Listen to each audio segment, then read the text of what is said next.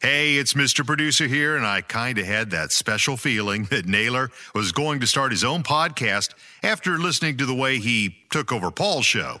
Now, I'm kidding, but I'm happy he did. I can't wait to listen. Buckle up, because he promises to take you for a ride with the LCR Media Podcast. Here we go.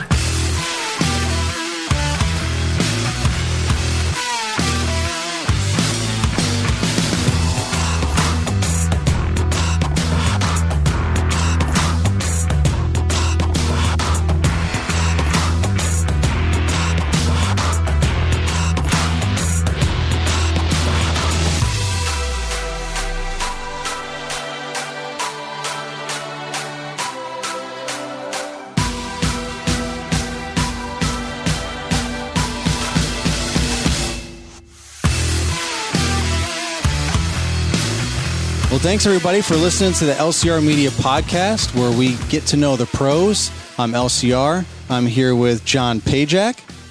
Naylor, nice to be here. Joe DePace. Hey, how's it going? Good. John Hub, a.k.a. Hub.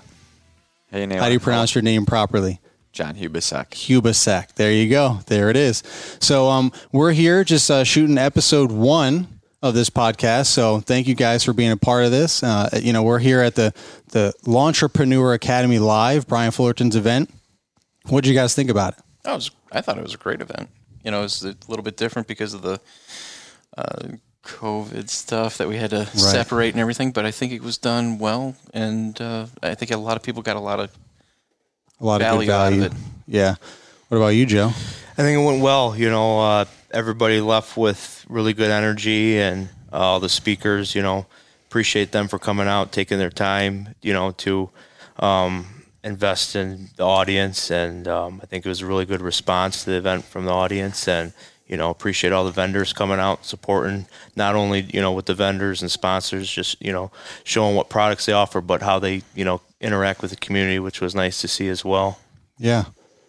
What about you, Hub? Well, it was my first time, so a lot of encouragement and a lot of familiar faces, a lot of new faces, and with all the speakers today, just learned a whole lot about different aspects of a business, how they're ran, how they're run differently, husband and wife, and then you go to like Corey Ballard and Keith Kalfas and all the rest. Yeah, and just pretty much kind of touched home on a lot of the different things of it. Yeah, well, that's good. So definitely value you got from there too. So, I mean, this is something that hopefully will continue being an annual event. And this is my first time coming here too. Last year was the first one here, right? And both of you, Pajak and Pace, right? You were here last year. So, and it's obviously gotten bigger and hopefully better. I mean, obviously it was challenging with the circumstances with the state regulations and spreading people out, but they did a good job and still got some good content. So just like other live events that we've had in this industry and community, hopefully we'll continue to grow, and Brian did a great job. So thank you to Brian for hosting us here.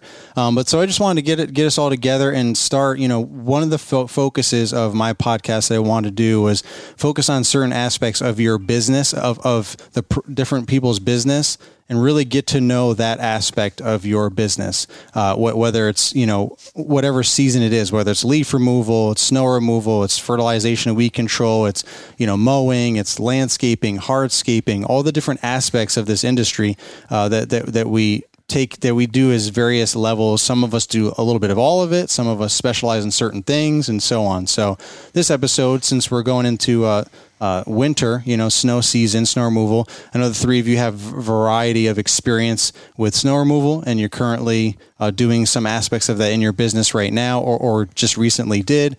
So I just wanted to touch on that and kind of get, for our listeners, what your experiences were with that, so that anyone that's looking to get into snow removal, or maybe pivoting somewhere in their business with snow removal, or taking it to the next level, they will hopefully get some tips and kind of learn from there. That's the whole point of this podcast and all the content that a lot of us provide. So that's what I want to continue doing on this podcast. So John, Pajak, why don't you start us off? Tell us briefly about your business, like what your business is, and then we'll go into the snow removal aspect. Currently, the business is mainly focused on fertilization and weed control, but we have, in the past, did quite a bit of snow removal, and we were a bit unique in our market because instead of just using solid granular salts, I used liquid brines as pre-treatments and post-treatments to keep properties at like zero tolerance. So like there was no snow, no ice, and it had its own challenge. And a lot of people don't go into that. They don't do that type of work because of the challenges that it presents. But right. It's actually pretty cool. So in your area, do you get a lot of snow typically? Where are you from? I'm Northwest Indiana, and we're just south of Lake Michigan. So we're east of Chicago. So we get Chicago type snow, but we also get the lake effect. The lake effect there snow. You go. And that can add quite a bit.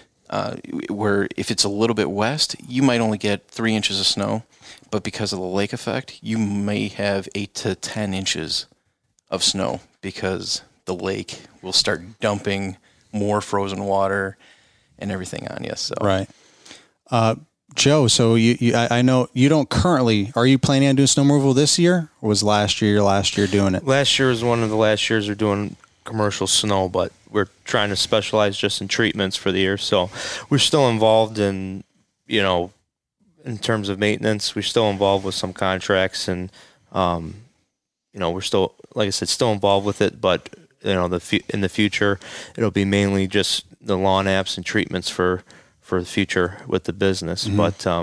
But, we're out of Metro Detroit area, 40 inches of snow is very average winter.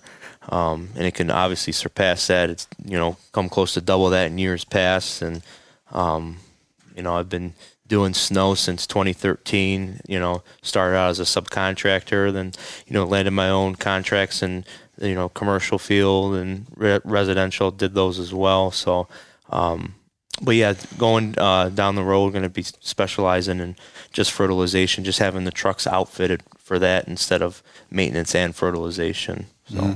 So what did you do for snow? Like Pajak was saying, he was focusing on kind of like the brine and all that kind of treatment. But I know you personally, you did a lot of plowing and kind of like what I would call the traditional type snow removal, plowing, salting, parking lots, things like that, right? Can you elaborate a little more on that? So I started off just like most people with, residential driveways, with snow blowers, and, got into plow trucks. And as the clientele base grew, we got in touch with some business owners locally in the community that needed their businesses plowed or parking lots or a facility done. And one thing that I really enjoyed doing was targeting properties with the sensitivity, which would be high, which you would have a lot more events or you would have to monitor because, we would always be very keen with watching the weather and, putting down salt, trying to keep a property or site safe as possible in the winter because it's not just a snow event, it's melt, runoff. And so starting off, we did residential, then we started leaning into commercial in the previous years recently. And like I said, I just really liked doing properties that were, higher sensitivity in terms of visiting, monitoring, and it worked out good. Dental offices, done, senior living complex, down to even subdivision streets, HOAs. So, kind of, probably I would say the things I haven't touched is like municipalities or hospitals. That's a little bit of a different operation, Right. But yeah, we've seen quite a bit, seen a lot of storms, and there's definitely been experience put on there in terms of how to handle things or protocol of things. How many years were you doing that? So I started in 2013, 14. And then I would say probably the past 3-4 years was heavily involved in commercial contracts. Okay. Hub, how about you? Where are you at with snow removal in your business setup? Well, snow removal kind of runs deep with me. I was that neighborhood kid that went door to door and, knocked on the door and, $10, $15 to shovel driveways or snow blow with my dad's snow blower. And you're in Chicago, or right outside Chicago, right? Yeah, so all three of you are in the same kind of general area, but still very different when it comes to snow, right? Depending on exactly where you are. 40 minutes west of downtown Chicago. So we get some lake effect in certain areas. Some don't get touched at all. So again, snow started when I was young and just kind of grew until I could drive. And then I started doing it when I was 15 with my learner's permit with my dad's Tahoe and plow and going to do a couple of neighbors' driveways that I currently service during the summer when I was mowing. And then it just kept on growing and growing until, all my maintenance accounts grew to snow removal accounts. So it was a win-win for me as far as a business owner. So I could work for my clients 12 months out of the year. We'd do 8 months doing the mowing and fall cleanups and spring cleanups and all that good stuff, and then jump to, snow removal. And, the key thing was making sure that our homeowners were getting out of a driveway safely. They could walk to the mailbox safely and return back to their home safely. And same thing with the commercials that we do. We monitor them closely. We do apply salt to make sure that their customers coming into their facilities are not only safe, but if they need to get out of the car and go into the facilities, they can be done safely and monitored over time. So what kind of equipment do you use now? I typically usually run one plow truck. I do currently about 30 houses and about 2 commercial lots. Looking to do more commercial. I do have a skid steer, so put a push box on that and hopefully get my retirement home on board for this year and make it a zero tolerance account and make sure that facility is safe and for all their residents that are living there and family members that are coming to visit. So we're hoping to do that and make a definite impact on them. So awesome. We'll see what happens. Yeah. So Pajak, what is your business structure aside from snow removal look like? Like, what do you service outside of snow? What are your services? Now? Yeah. I thought we were going to talk more about the snow stuff. Yeah. But I just wanted to. So I want the listeners to know where they can pivot and where they can add. Like, okay, this person does fertilization, weed control, but they also do snow. Or this person does landscaping, but they also do snow. This person does lawn care, but they also do snow. Like, I want them to see what all the options and potential is, because I know all three of you have a slight variety in what you do and don't do. Currently, like this season, we're still doing a bit of maintenance, so we're doing the mowing, but it's for full service clients. So they do the mowing, fertilization, weed control, and it's kind of fun. Before I made the decision to get out of the commercial snow removal, the same equipment that I was using for fertilization and weed control, I was using for the brine, because all the equipment could handle that type of liquid. Yeah, see, that's good right there.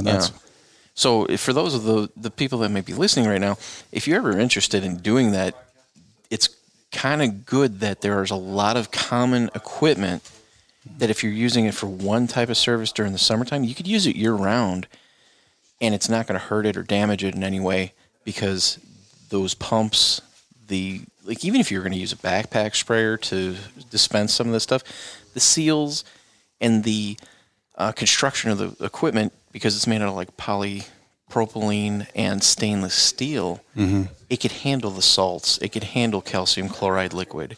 It could handle those corrosive the corrosive liquids without damaging it and ruining it. And all you got to do is clean it up, and you can use it for other things too. Yeah, awesome. See, you have a very unique perspective on that, which is why I wanted to kind of get a little more background on all that. So Joe, you had like a traditional like mowing, lawn maintenance when you were doing also snow, right? Yep. What other, did you do some landscaping? I mean, kind of variety of things? Yeah, so when I first started out, my company name was Beppy's Landscaping, and we would do, during the summer, do like a couple landscape jobs in between the mowing route. Then I think a couple years went by, and I changed it to, Beppy's Lawn Care, and I wanted to just do the lawn maintenance. I was kind of spreading myself thin with the services. Keeping it simple worked out a lot better in terms of not having anxiety with the schedule or dealing with weather. So I did a lot of mowing, and then just like 2.5, 3 years ago, I decided to, get into fertilization and weed control. So the reason that I'm stepping away from maintenance is I had to make the decision of being complete full maintenance or just fertilization, because I started to work with landscapers locally in my area. So if I'm doing maintenance and doing fertilization, landscapers would be less inclined to give me fertilization work if I'm doing the same work they do. So I wanted to just specialize in the fertilization and weed control. And then as far as the snow plowing goes, I've just kind of continued that through the years. Because if you do snow for people, whether it's their driveways or their businesses, they are likely to inquire about your summer services. So that's why specializing in the fertilization and weed control is something for the future. And that would be great, just to work at April till November and and be done. But I think building this fertilization side up first and working a little bit of the winter is going to have to go down. I like that Hub brought up like zero tolerance. Mm-hmm. For people that are very new to commercial snow, I don't know if you want to go in on this a bit. So I was just going to say, like, not every, let's say you're doing driveways, you're listening, you just do driveways and you want to venture out into commercial snow. There's a lot of good resources online for contracts, and that's one of the things about it is you'll be, getting put into a contract, with businesses for, and now there's liabilities and you got to make sure you're insured. But I liked what Hubs touched on, he just briefly mentioned zero tolerance. So I always treated commercial properties, they're not all equal. Zero tolerance would be, absolutely no ice at any point in the 5 months from November to April. So that's something, to start thinking about if you're getting into commercial. What would you like to cater to? I like to catering to zero tolerance and very high sensitive accounts, because when you came and did get to know the pro, we looked at a couple of those and how obviously zero tolerance and higher sensitivity, accounts are going to have more visits, but also your name's going to be on that. If somebody passes by your lot in the winter and it's a sheet of ice, it's not going to look too good. But when it's down to the ground, like Ring-a-Ding would say, down to the ground, clown. Yep. Yeah. So, talking to people's businesses or commercial sites or senior living or HOA, getting the communication is huge to landing it. Every single commercial contract I've ever landed that I really wanted, I went and scheduled a walk with that person, a coordinator or the HOA president, to get an expectation. Because what if I just put out a contract and it's zero tolerance for a subdivision? Maybe they only want salt on call.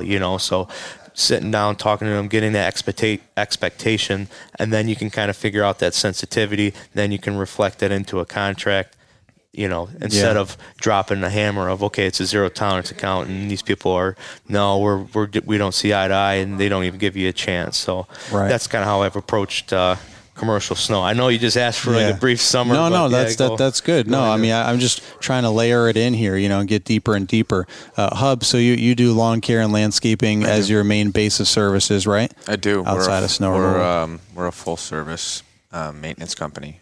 So we catered from commercial to residential.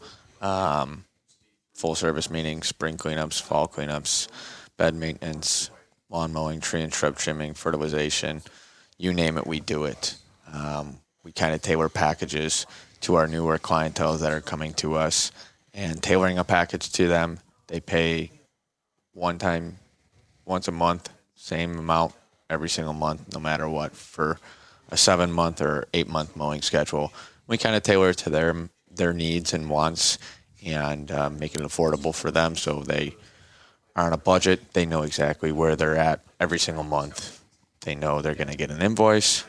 It's due in 15 days once they receive it, and so forth. Now, so for snow, is that separate for your customers? Is that just kind of like an a la carte thing, or is that part of a service agreement that you have, or its own service agreement? You know what I mean? Typically, a lot of my snow removal clients currently are grandfathered in. So a lot of the ones that we do lawn maintenance services for through the season are our snow removal clients. And then we'll add a couple here and there if they fit our route. Right. And, make that perfect for us. Yeah. And you have a variety of commercial and residential, right? We do. What about you guys? You have a variety of commercial and residential too? When I was still operating, it was mostly commercial, doing apartment buildings, HOAs and things like that, credit unions. Just sticking with those because of the ice removal that I was doing, it automatically catered to the zero tolerance policy. And what a lot of people, we keep saying zero tolerance, and if we haven't said what that is, like Joe did say, you can't have any ice, any snow. The second it starts to flurry, it's expected that you are out there to you're there. You're there. You've got somebody babysitting that property, making sure that nobody's going to slip or fall. Right. And I kind of found that doing the commercial accounts like that, you have to have a sense of adventure. Yeah, I would imagine. Yeah, you're going to be gone for a very long time. Even when you buy yourself some better time with the liquid brines that can burn off more snow and ice in between the time that it starts snowing, you would still have to come back and make sure that if there's any slush forming, you push that off, make sure everything's clear for them. And, one thing I think, if you ask us all, I think we could all agree, like for those that are thinking about getting into snow, just realize that once you commit to it, you are on call 24/7 for the entire snow season. Holidays, it loves to snow on Christmas Eve and Christmas Day, anybody's birthday in the wintertime, even Valentine's Day or any special occasion. But then if you don't have anything planned, don't worry, it won't snow that day. So only the days when you have family over. Yeah. But so it takes a special breed, a special tolerance, a special type of dedication for snow removal. As a matter of fact, the three of us, because we're doing a tribute today because none of us have slept in about 30 hours, I think. And that's kind of like fitting. That's how it is. You're preparing yourself for snow removal. It's kind of typical during the winter season that you may be up 48 hours. And the funny thing is, you guys could chime in any time. You might be in the truck for 2 hours, for like up to 2 days.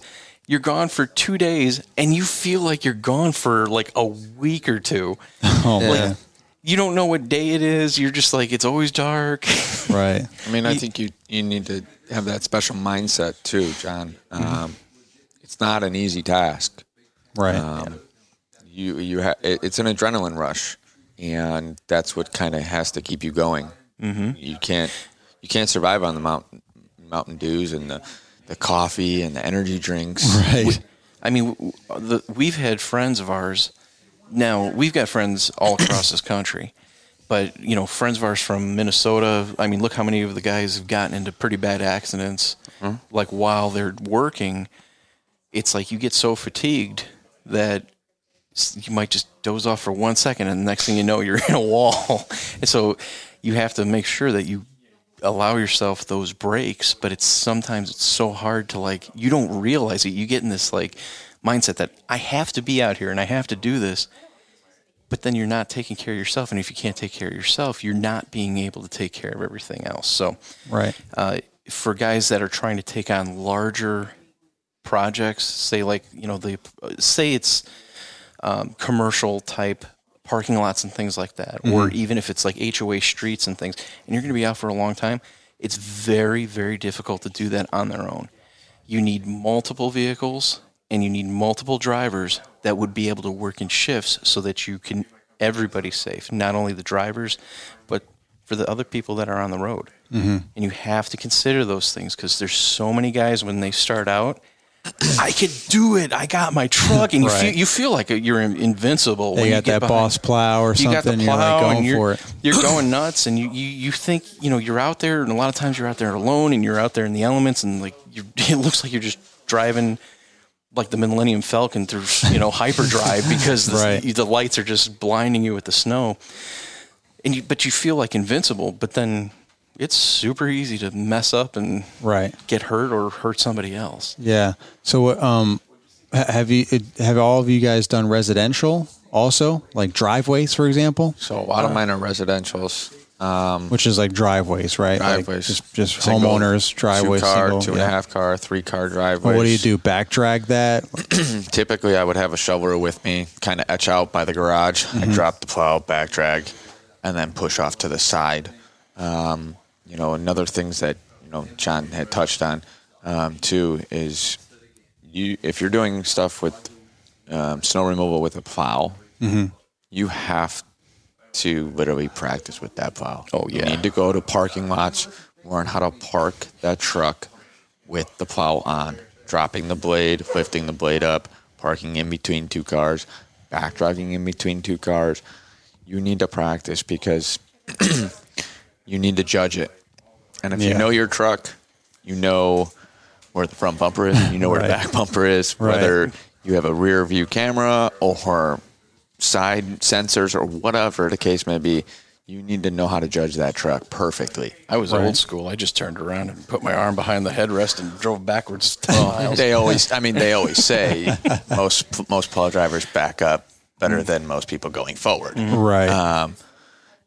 And it sometimes is true if you're doing a lot of parking lots. But to add to what you're talking about, you need that practice. But when you get the practice, it's on dry land. When you're doing it, it's actually even harder because you've got the ice and you may just drift ever so slightly. And that might put you either into a light pole. Maybe it'll put you too close to a car. So there's also a lot of collateral damage that you have to make sure you don't don't do it. Right. Well, a lot also goes into it. What kind of truck you're using? Is it 4-wheel drive? Are you using in 2-wheel drive? Do you have all-terrain tires? Are you driving in 4-wheel drive? There's ballast. Ballast. Right. Ballast weight. Correct. So if you're driving with a pickup truck that has an empty bed weight, you're going to slide all over. The difference between like 4-wheel drive pickup trucks and like a 5-ton truck like I was driving, that's a whole different it's a whole different dynamic, and everybody thinks, it's got wheels, it's fine.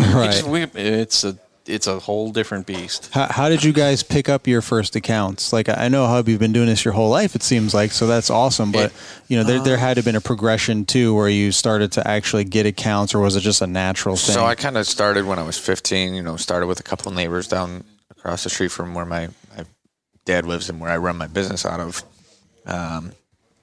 Practice makes perfect, as they say. Right. With anything. Baseball, soccer, sports, anything. And that's how it went. I started with a 4-wheeler, went to a John Deere Gator, snowblowers, truck, and then just once I got my license, it was full throttle. So, and how did you start getting customers, or more customers, I should say, from just the neighborhood? Did you market? Was it just kind of your lawn and landscape customers that you marketed to? Word of mouth. Word of mouth. Yeah. See a guy with a plow. Hey, let's get him. Pretty much. That's people in a snowstorm. Wave you down. Yep. Or you're already at someone's driveway. Can you help me? I can't get up the driveway. Or they would slide off the driveway and couldn't get up the driveway. Yeah. So, Joe, should we tell them the secret? The kids the secret if they're trying to get in on it? Yeah.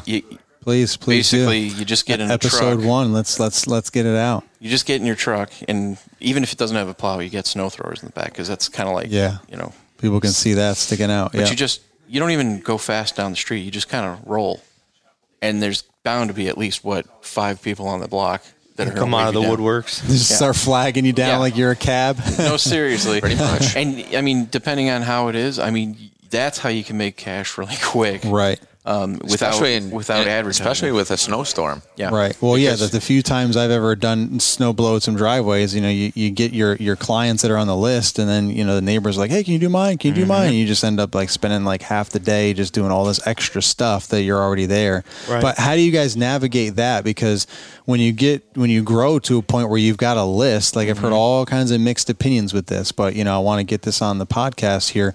How do you deal with that when you've got a list and all the neighbors are trying to add to your list? Can you do me? Can you get me done? You got all these random phone calls that I would get, like, because I'm a lawn care guy. Hey, do you do snow? And I'm like, no. At the time, I'm like, no. So how do you navigate all that and focus on your list? Well, this is one out of the Ring Lawn Care playbook here. Ring a ding. Shout out to Brian Ring.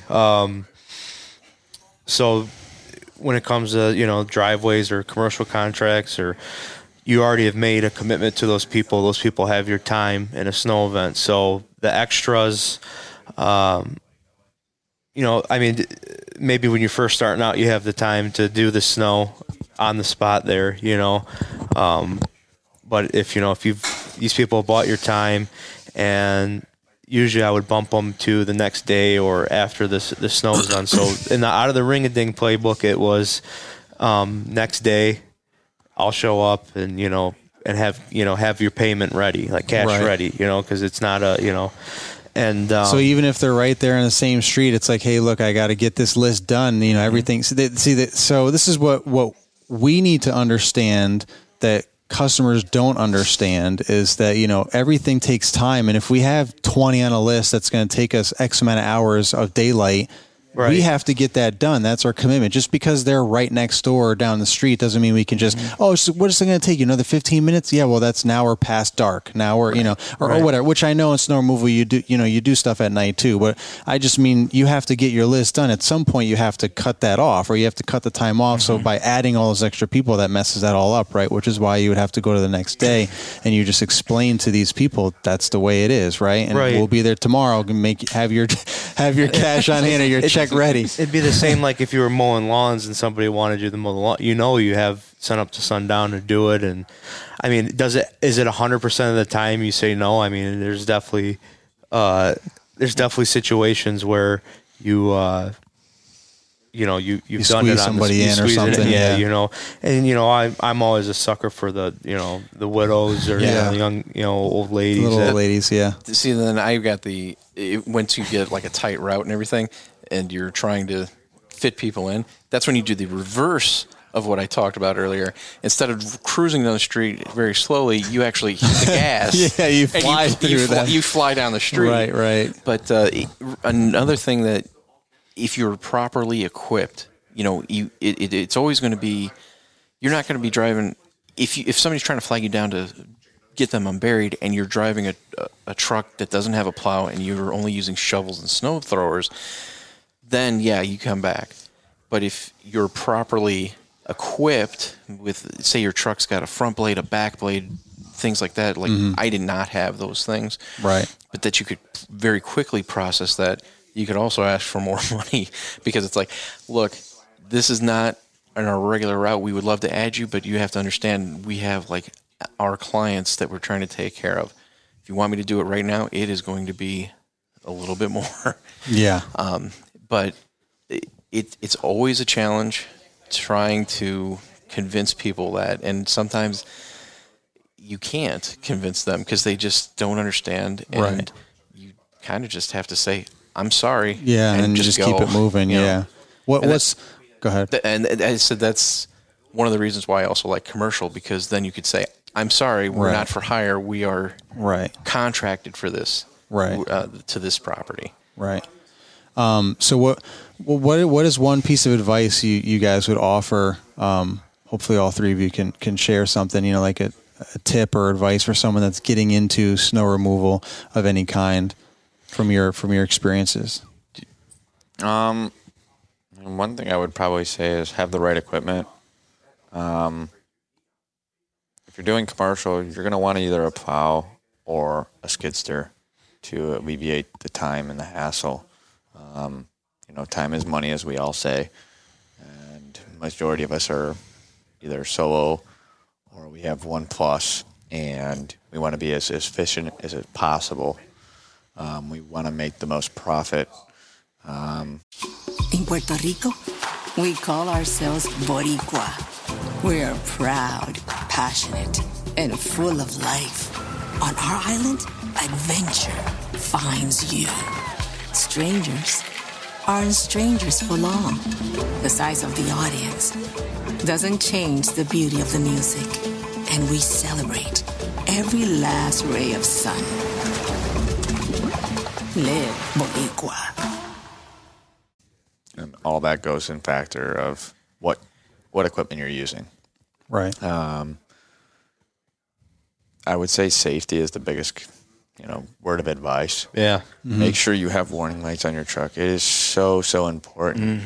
I can't tell you how many times I've been in parking lots subcontracting for others, and you're plowing or you're backing up and you have the strobes on and that car whips right in front of you or right in back of you, and you're like, you slam on the brakes, you honk the horn, you lock up the truck. Like, they could have caused a huge accident. They could have slammed you in the back of a light pole in a parking lot. Yeah. And it's dead silence in the middle of the night. Yeah. There's no one out other than the rest of the plow truck drivers. Right. So, it depends on the snow.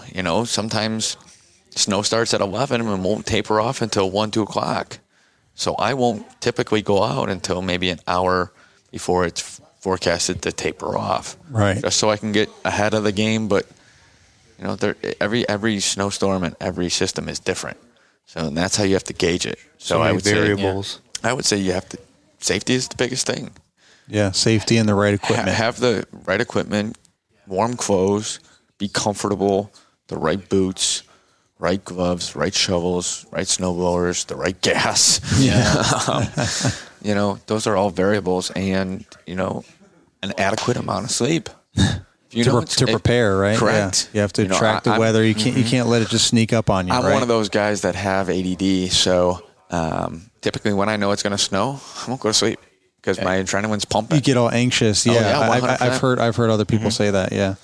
You live by the weather reports. You're watching. You have like 5 different apps on your phone for weather. Right. You're watching the news. You're listening to the radio. You don't trust any of them. You're out there looking at it. You're just paranoid. Yeah. Did you guys have anything else to add? Oh yeah. I think also it's really it's not a one-man show. Really, you're going to get stuck. It's guaranteed. I don't care if you got any kind of truck you got, you're going to get stuck at one point in time. You're going to need help. Your trucks are going to take a beating. So it's almost like you really truly need if you're going to go out, you need to have almost 2 trucks. If you're going to do like residentials or if you're going to do parking lots and things like that, because those trucks are going to take a beating. Something's going to go down at the worst moment, and you're not going to be able to fix it. You're going to get stuck in a ditch. You need your other everything on right on. Yeah.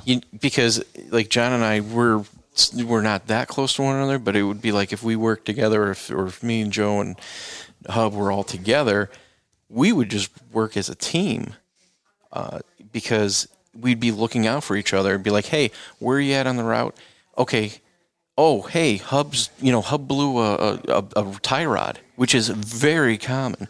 You be prepared to replace the front end of your truck after that season. No kidding. We would rebuild them every single year. Wow. And you don't necessarily want to have a brand new truck doing this. It's actually nicer to have a broken in truck. Yeah. That's still reliable. New truck, but. Right. Yeah. But I mean, you want to have like something that's reliable. Never been plowed with before. Yeah. Typically, you don't want to buy a used plow truck just because. No. Well, you want to buy a used truck that wasn't used for plowing so that you can break it in. You got it. Yeah, because who knows what you're going to get when you get a used plow truck, right? It's obviously a lot of front end abuse because you're pushing a lot of snow, hitting cracks, hitting manholes, hitting curbs, hitting speed bumps. Man, they wiped out our whole gym speed bumps last year. I'm like, what are you doing? The keys, transmissions, shocks, tires. your Wheel your whole drivetrain, the whole front end, everything, all of it. Jeez, did they make a truck out there that's more specific for that kind of abuse than others? Maybe, other than just like a basic the Cyber truck that's coming out. Yeah, there you go. Like the 5-ton truck I used to run, that is, I mean, that could take that type of abuse. I mean, or even better, if you're doing commercial clearing where you're doing big parking lots and things like that, that's when you want to start looking at skid loaders or payloaders with the collection, the push boxes on them. Metal Plus. Oh yeah. Oh, those are nice. Yeah. But I never got the chance to run one of those. Right. No, I haven't either. But there's whatever you're looking to go after, make sure that you're first able to fulfill that.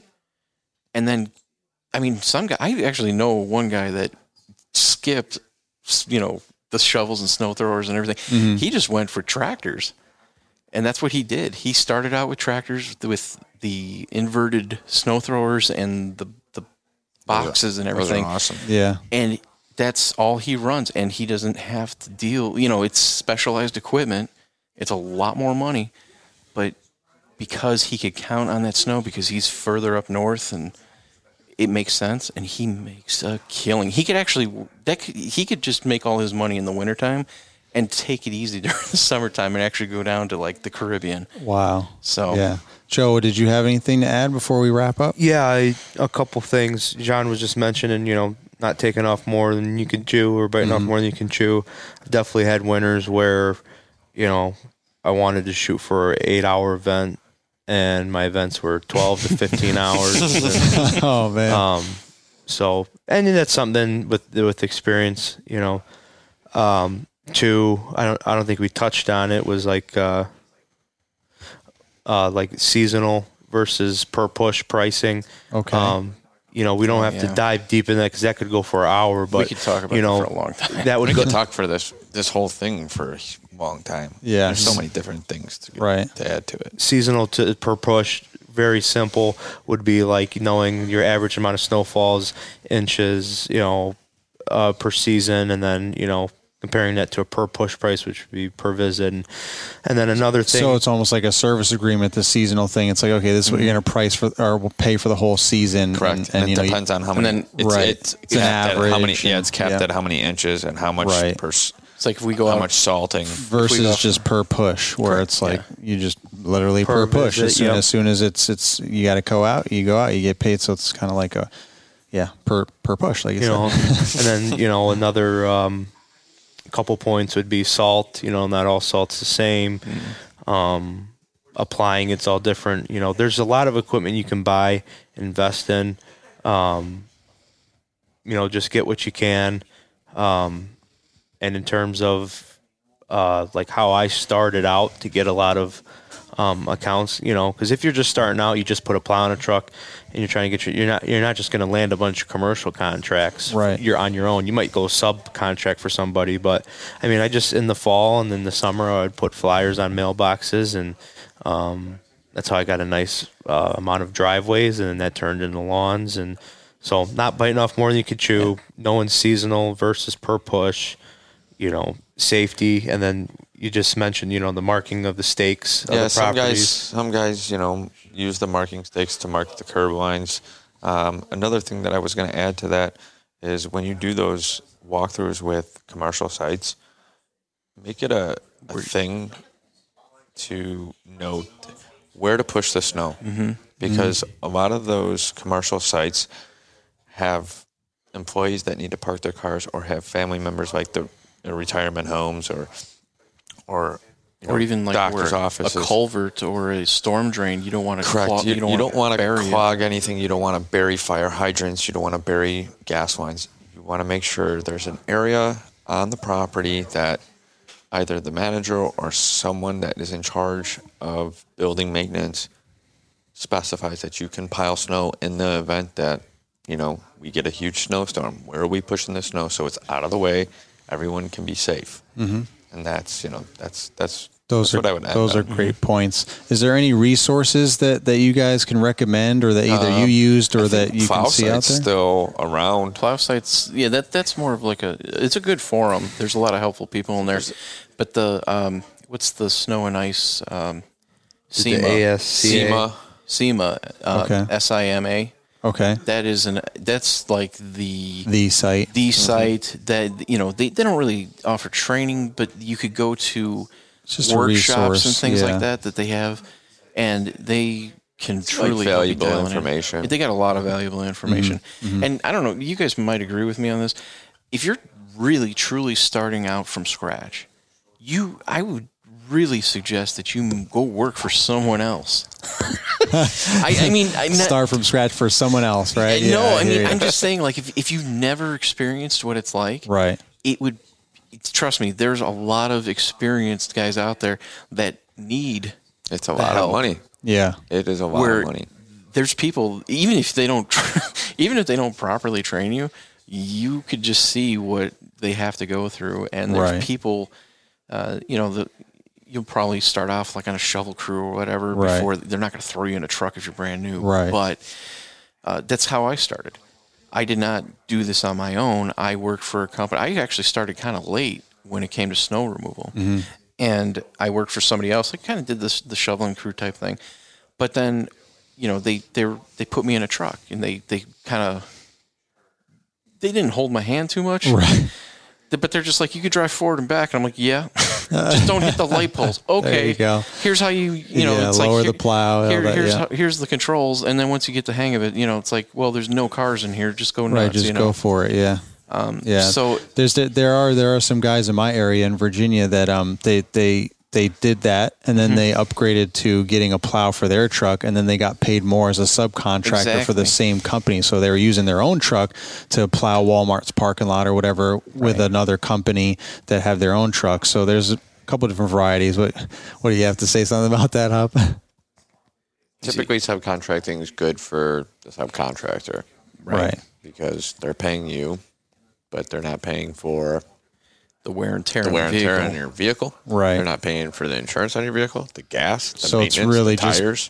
just better to be the employee of another company using their truck and all that to get their feet wet until you really establish yourself. No. Yeah. The good news about that, though, is like if you're an employee, your wages are going to be much lower. So you might have to just go out there and suffer for $12 an hour. But subcontracting, $25, $26 an hour. But like how Hub said, I'm saying, like, if you're just starting out, if the one company, they started everybody out at 25, and then they could depend on you, then some guys are making $35, $40 an hour. But like Hub said, they're not covering your insurance or the wear and tear on your vehicle. They're paying you more, but you have to realize you're going to need some of that money to repair your own vehicle, or maintain it at least. Right. I just found the SEMA real quick. Yeah. SEMA.org. It's a Snow Ice Management Association. You can go on there. There's a lot of information for training, and you can actually be SEMA certified. And they have. So that's SIMA.org. And this podcast, for someone that's been like 5 years or less, might be information overload. I mean, there's just so many scenarios and variables that go into snow. Literal blood, sweat, and tears go into snow events. I mean, I've taken a friend to the hospital from anxiety of doing snow before. It's that's a real thing, heavy, man. Yeah, it's a lot. It's the weather you're dealing with. I don't ever play with the weather. I used to wish for all the snow in the world. And now I know not to do that at all. Guys can crack up pretty easy. It's not hard because of like the long hours. A lot of times we're working in the dark. They're by themselves. They're not talking to anybody else. You start hallucinating. You start seeing things. Right. Like I remember plowing subcontracting when I was in my early 20s. I was plowing against railroad tracks. The sun was about to rise. I heard train horns. There was no train. Yeah. Right. There was no train. I'm looking. There's no train. Yeah. Freaking out. Yeah. So much hours with just being out there and not sleeping. So have you guys thought about like not doing snow? Like at any point? Yeah. Eventually. You know, honest to But God, it's more of like a necessity, I guess, for your area, for your customers. It's good. It's good money, right? But it's definitely wear and tear on your mind and your it's a plus machines. side for me, though. I cater to my clients 12 months out of the year, and a lot of my clients have been with me for a long haul. So you truly give them full service. It's not like you have to sub them out to somebody. They have to find someone else. Right, correct. For snow. And it's kind of like today's event about being loyal to my clients, and they're loyal to me. Yeah. So, well, I want to end on that positive note there, because I think that we can go back and forth with the whole gamut of a lot of different services, but snow is definitely not for the faint of heart. I mean, it kind of reminds me of like aeration and seeding, right? It's not the most enjoyable thing in the world, but if you have the right equipment and you have the right clients and all that, it can be it is profitable, but it could also be less exhausting, less strenuous, less wear and tear. So again, back to that point of what Hub said, safety, you have the right equipment. Hey, Payjack, what you were saying, like maybe start off in another company to get your feet wet and all that. So if you do it the right way, and you obviously have to expect that these things that you're going to have these challenges, and you have to go into that so that, if you do want to be a full service for your clients and do that. I definitely want to respect your time. You guys, thank you for coming out, being on episode 1. And, you guys are, exhausted and going on 48 hours or whatever without sleep. So you guys got to hit the road soon and get some sleep. So I don't know if it's the lack of sleep, but now I'm starting to have nostalgic feelings about the snow. Well, I look like Yukon Jack when I was my beard is full of snow and ice. And I'm like, I love the cold air on my face. I'm like, I think I'm going to go do some snow this year. There you go. Let's just getting Payjack all pumped back up. About ever quitting snow. Once a snow fighter, always a snow fighter. You might say you're done. Yeah. But it's going to start snowing. You got to hop in blood. It gets in your blood. It's in your blood. Yeah. Like I said, I'm feeling kind of. Let's go do it. I'm in it until I'm done. Yeah. I appreciate you having us on today. And thanks for having us as the first guest. That's pretty rewarding. And everybody listening, please do Naylor and this podcast a favor. Leave a review. If this brought any value, share it. Help Naylor out. Let's help him get this launched. If it brought any value, just share it. Appreciate it. Yeah, screenshot it. Yeah, just screenshot it. Post it on Instagram, social media, all that stuff. Yeah, for sure. And where can they find you if they have any more questions? Payjack? In the dark, cold night. The dark, cold night. No, you can find me on Facebook. Just look up John Payjack and the very cuddly guy that's very smiling. That's me. What about Instagram? Same thing. John Payjack and Turf Tamer Lawn Care. All right. What about you, Joe? You can follow me on Instagram at Beppes Lawn Care. That's BEPPES Lawn Care. Okay. Hub? You can find me as John Hubasek on Facebook.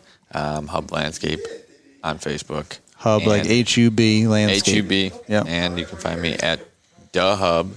There we go. Awesome. Well, thank you guys. So you guys get home safe, and I appreciate you being on this episode. Thank you. We certainly hope you enjoyed the inaugural episode of the LCR Media Podcast. Naylor has an exciting Season 1 planned for you, and here's a quick preview. You seem a little uncomfortable. I'm still getting used to the boom mic and everything like that. Usually when I got headphones and the boom mic on, I've got a gun in my hand. Army stuff. Yeah. It's weird to just have a conversation like this. I hear you. So we're averaging fitting, again, in November. So last year we were fitting about 2 or 3. This year we're fitting about 6 to 8 properties. Wow.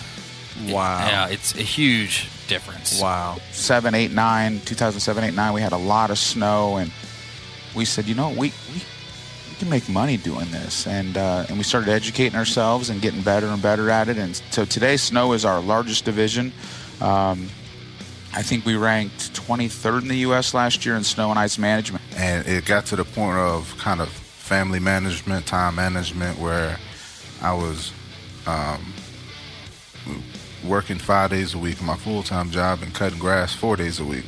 I have to cut on every weekend and then go out a couple of days during the week after work to cut. So I had to make that decision that the amount of time that I needed left for my retirement, how much could I build my business within that time? Mm-hmm. And so that was kind of my biggest thing. I had 14 more years, so I said, well, I could build my business, a lot within 14 years. A lot could change. 14 years is a long time. To build a retirement at that point. Mr. Producer here, and if you're enjoying Naylor's podcast, I recommend you head on over to his YouTube channel at LCR and see what else he's doing for the community and become a part of the LCR Media Network. Just click join next to the subscribe button and you'll have instant access to exclusive training videos, a private Facebook group to network with other members, and live streams with Naylor. You'll get access to every YouTube video before anybody else does, and you can even schedule Zoom one-on-one video calls with the Lawn Care Rookie and talk about anything you may need help with in your business, like best types of equipment, going part-time to full-time, how to get the best route density, finding your ideal clients, finding employees, or just anything else you need help with.